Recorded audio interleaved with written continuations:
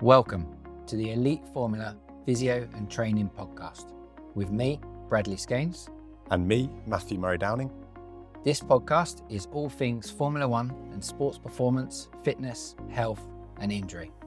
We will be discussing the physical and mental components of Formula One, the drivers and every circuit race by race as the season goes on, broken up with insight and knowledge in how to train, recover and rehab like an elite level athlete. And we'll even bring along some special guests for the ride.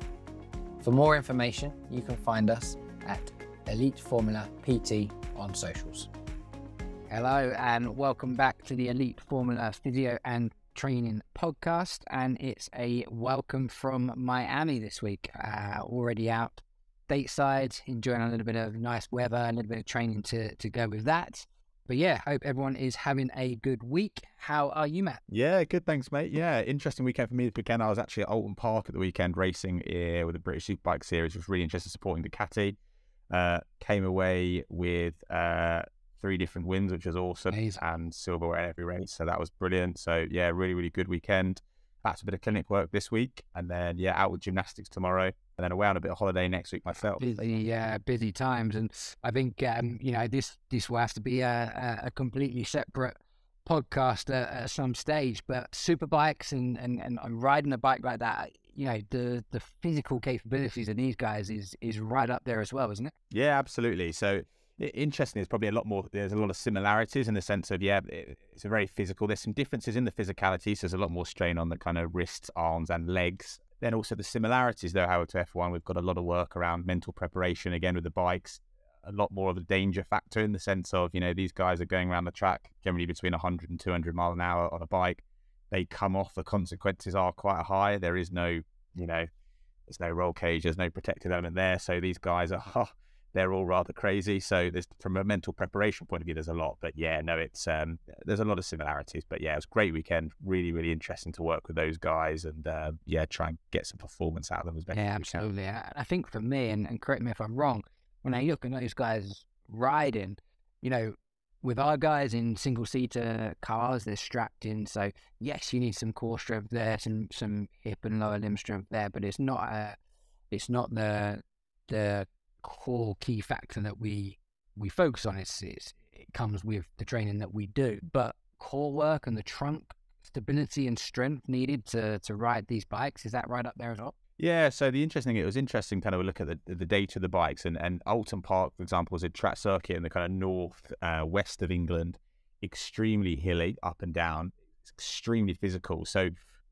these sort of speeds, the riders are physically hanging off the bikes in order to try and physically maneuver those motorcycles across a track and get them to turn. So huge loads going to their legs and core. And then under braking zones and things, the only thing stopping them falling off that bike is literally that is all load onto their wrists. Wow. So awful lot amount of load. So we get an awful lot going through the forearms. A great example, one of my riders at the weekend came out of a race and couldn't use his fingers anymore. His arm had got arm pump, a bit like compartment style syndrome in his forearm. It's such a physical sport. It's incredibly different in some ways to driving a car, but unbelievable what they put themselves through. Yeah, big different from the power steering of our Formula One cars. Yeah, and it was even interesting to see their volume. So across a British Superbike weekend, they have 3 different free practices, a qualifying session, and 3 different races. So there's an awful lot crammed into 3 days of riding. So there's a lot of time on track as well. So they're fit. Yeah, sounds it. And that kind of preparation and management over a race weekend will be important as well from a nutrition, hydration, energy point of view. But sounds cool. We'll dive into that in a whole other podcast, I think, because that will be super, super interesting to look at the physical and mental demands of a 2-wheeled sport. So that'll be cool. Great. And so I flew back from Baku Sunday night.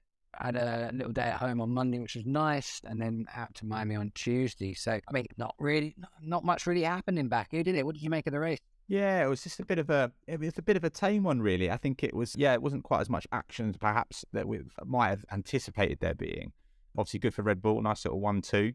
But it was relatively drama-free, a few bits of politics, but actually from our side of things, it was a relatively straightforward race. Yeah, great team result. Our side got a little unlucky with with the safety car call and the pit stop there, that probably skewed our race a little bit. But yeah, not too much else to comment on really. The weekend kind of went by uneventfully, which is always nice at Baku. Not too many major crashes as we talked about on the Baku prep. So we very quickly shift from east to west, an 8-hour time difference, 14-hour flight from those going direct. Little stop off for me in the UK, and probably, last year Miami Grand Prix was the most physically demanding race of the entire year. So, there's no reason to expect anything different this year, is there? No, absolutely. I think it's definitely a physical circuit. I think the change in the calendar schedule is interesting. Potentially, well, we could argue with the little break, helpful in terms of feeling relatively refreshed. But then the flip side of that coin is you're right, big time difference shifting from east to west for a lot of the drivers and also support staff going with them. So yeah, no, definitely going to be a challenging circuit. Time of year, similar-ish. So I think it's going to be a warm race. We know that. And humidity levels are going to be challenging. So yeah, I think it's going to be a banker for being a physical race. Yeah, absolutely, and quite hard to kind of manage time zone adjustments when you go east to west on a back-to-back race weekend. What we would like to do leading into a Miami race is 3-4 days before, starting to go to bed a little bit later, getting up a little bit later, gifting that kind of 1 hour each day. But over a race weekend in the east, we can't do that. Perhaps Sunday night you can go to bed a little bit later, Monday you can get up a little bit later, depending on your flight. Pretty much everyone was out Sunday night, Monday night, and straight into Miami. The good thing is that does give us a couple of days to adjust as well before sinking into on the Thursday. We're fortunate the first couple of days is a little bit cooler. Humidity is kind of around 40% at the moment, but Saturday, Sunday, it shoots right back up to 66%. So it's going to be tough on them again, comparable to what Singapore is. The more tricky thing with Miami is we race at 3:30 p.m. in the afternoon. Obviously in Singapore it's an evening race, so it's dark. But in Miami you've got the humidity plus the sun beaming down on you as well, so you get that extra solar heating too. Yeah, absolutely. Yeah, it makes it challenging, and especially as it's going to be in the evening. Obviously, the wind starts soft and dark in Miami as well. So again, it further makes all these kind of management or heat strategies kind of a little bit more challenging to the drivers. Yeah, as the temperatures kind of rise a little bit. But yeah, it's going to be a tough weekend for sure, and it's an easy one to get wrong with the physical preparation if we don't look at the other factors in that build-up period pre-race weekend. Yeah, and we're talking here a lot about humidity, so just for listeners who are not sure. So when it comes to core temperature and heating the body, humidity acts as an extra burden because it doesn't allow cooling from sweating. So because there's already moisture in the earth and you can't dissipate that heat through sweat, and then obviously we're not helped because the drivers are in fully fire retardant clothing, which creates their own microclimates anyway, again not allowing for heat dissipation also through that. So we have to work at getting that core temperature down before they even get into the car. So a big part of our management this year will be using the whole cold pools before and after, using ice vests, using a ton of ice and fans in the car, ice drinks, anything that we can do to help bring that body temperature down, because they suggest that if your core temperature increases by 1 degree Celsius, then that increases your heart rate around roughly 25 beats, which then, we start talking about a cardiac drift, which can lead to early fatigue, which can then lead to performance deficits, reduction in dexterity, coordination, ability to make quick decisions, all vital for Formula One there. And last year, drivers were losing like 3 to 4 kilos from the Miami race. So it's a lot of mass to lose that. Yeah, and in terms of, I guess, travel, for anyone listening, I guess, is the other thing, while we might travel a little bit earlier to somewhere like Miami, as you say, is that heat acclimatization in terms of getting there a little bit earlier, a few more days for us to kind of acclimatize, allow our body to adjust to those changing heat levels, and even start to expose the body perhaps to some kind of low intensity exercise in that build up phase, just to try and help the body adjust and acclimatize to some of that change in the environmental factors that we've got. Yeah, I think that's a fair point. Obviously, it takes a couple of weeks to get full acclimatization to heat, but if you've been doing a little bit of heat training in the lead up as well, obviously Baku wasn't as warm as normal, but it's still warmer than Europe, so you're getting a little bit there, and then over to Miami, and although it's not true acclimatization, yes, you're getting the body used to feeling heat again, getting the body used to just sweating again and feeling that a little bit uncomfortable, which from a mental point of view can be very important as well. But yeah, drivers are going to have to be at their peak fitness. They're going to have to really manage their hydration well, their nutrition well, plenty of electrolytes, carbohydrate drink. A loss of 3 to 4 kilos for most of the drivers on the grid will equate to around 5% of body mass. And we know that when we lose 5% of body mass, around a third, so around 30% of your working capacity. So that's a 30% reduction in performance that they could experience there. So keeping on top of that is going to be vital for the athletes, but for the performance coaches working with them, that's going to be their main job for this weekend. So yeah, that's obviously going to be the toughest bit, I think, isn't it? Yeah, and I think it also kind of hammers home the point. Again, a lot of people asking me, they kind of make the car stuff comment of God, well, how fit does a racing driver really need to be cardiovascularly, especially? And I think these races, it's trying to emphasize those links we have between actually your body's cardiovascular efficiency and its ability to manage, adapt, and be efficient when kind of being placed under high stresses.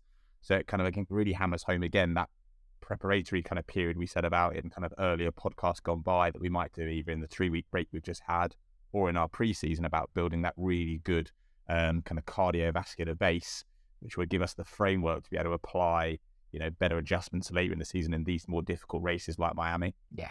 This is if there's going to be a race that's going to show your physical fitness, this will be one. And then even coming to the circuit itself, so there's some G-force to deal with, there's some elevation changes to deal with. So yeah, what do you think of the circuit? Yeah, so it's a really interesting circuit. It's a super technical circuit. If it's one of those circuits, I always say to anyone, it's a really good one to watch on jump on YouTube or have a little look before the race and have a look at some onboard laps, because it's a great track to watch. 19 corners, 5.4 kilometer tracks, are not the longest, but very, very technical. There's quite an even mix of left to rights, kind of a max speed of about 320k. And I think some of the corners would look to experience kind of somewhere between 4.5 to 6G and kind of the maximum G corners. But yeah, really, really interesting track. The main consideration I always think with Miami is, although yes, there are some open and fast corners, there's a lot of walls.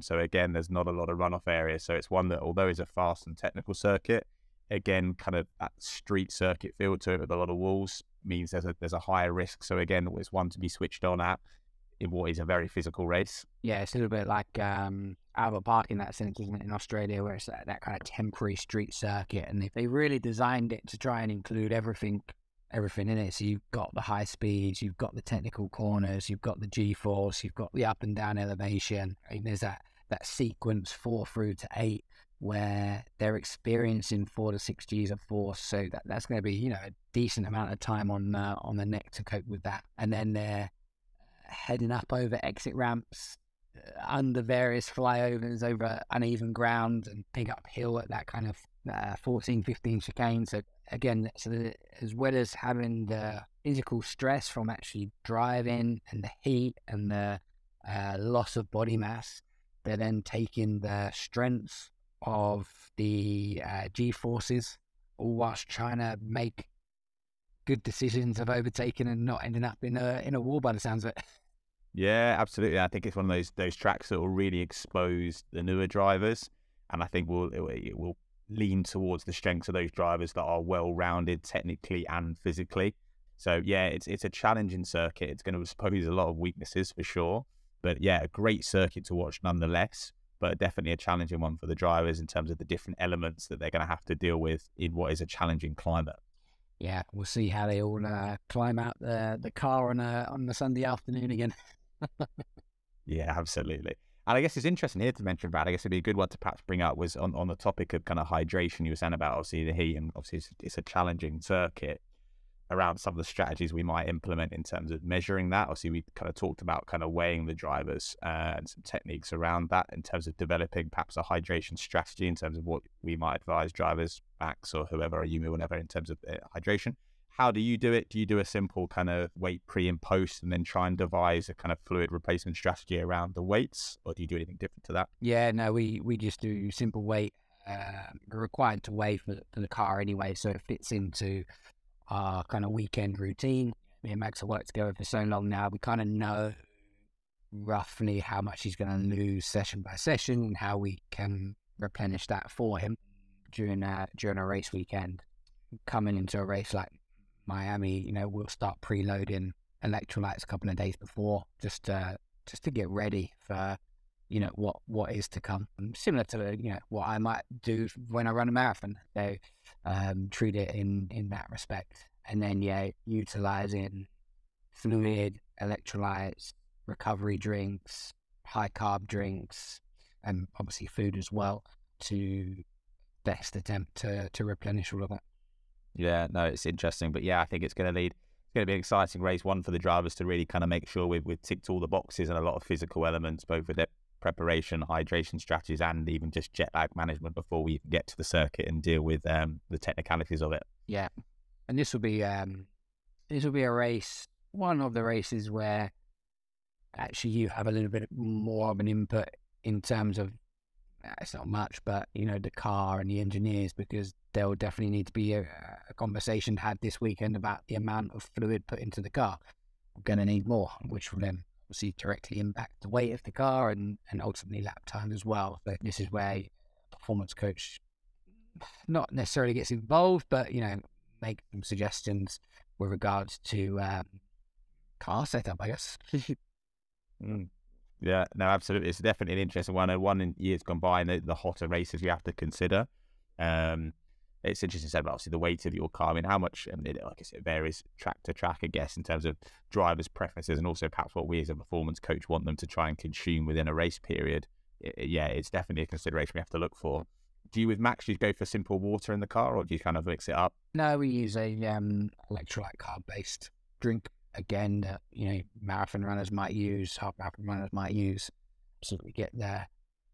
We're replenishing the fluid loss, but we're also replenishing the electrolyte loss, so your salts, your potassiums, minerals, and that through there, and then providing some carbohydrates for energy as well. So that's super important. Across the board, roughly the cars will take at any sort of race, and it obviously varies race by race, kind of 1 to 1.5 liters of driver drink fluid, and that can be adapted depending on kind of where we are. Sometimes a little more, sometimes a little less. But if you consider a normal race, and not a Miami or a Singapore, a normal race, drivers will lose about 2.5 liters of fluid. So even at a normal circuit in normal conditions, we're already ever replenishing half of the fluid loss, hence why we need to preload a little bit as well. Chuck Miami into the mix of that, and you might only be replenishing a quarter or a third of what they lose, which again makes your preparation become even more important. Yeah, absolutely. No, absolutely. It's definitely an interesting one. It always makes me think back to the story about, I don't know if it was Eddie Jordan, or there was one of the drivers who used to have tea put in his car, so by the time he'd gone round enough, it was hot. Was they put cold tea in it, and then by the end of the race, they had exactly that. Exactly that. I know. Interesting strategy. Yeah, I've heard a few of the drivers talk about Singapore, and you put an ice cold drink in the car, and within one lap, it's like boiling off. You have to get it down, but it's not nice for us. No, it's going to be an interesting one. But no, I think hopefully this weekend, I think we'll see definitely a much more exciting race. I think it'll expose some weaknesses physically in a lot of drivers if they've got any holes. And certainly, a challenging one for everyone involved in terms of travel and time changes. Yeah, no, looking forward to it. And we'll look to hopefully recap a more exciting race next week. Still a Red Bull win, but a more exciting race. Absolutely. I have absolutely no doubt. I think that will be a bit more exciting and deliver on all aspects. Brilliant. Okay, well we'll wrap it up there. I've got a few more things to do out here in Miami before the day closes. I'm sure your day has it's come to an end now back in the UK. It is indeed. Yeah, it's 7 p.m. here, so head home for a bit of dinner and we're done for the day. Beautiful. Okay, well, thank you everyone for listening.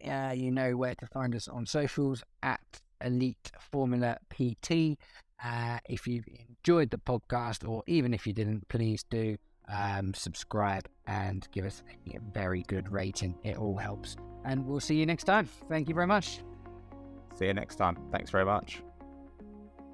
You have been listening to the Elite Formula PT podcast with Bradley Scanes and Matthew Murray Downham. You can follow us on socials at Elite Formula PT or sign up on the app at eliteformulapt.com.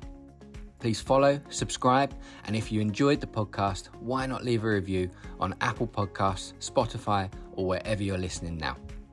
Be sure to tune in for the next episode, and thank you for listening.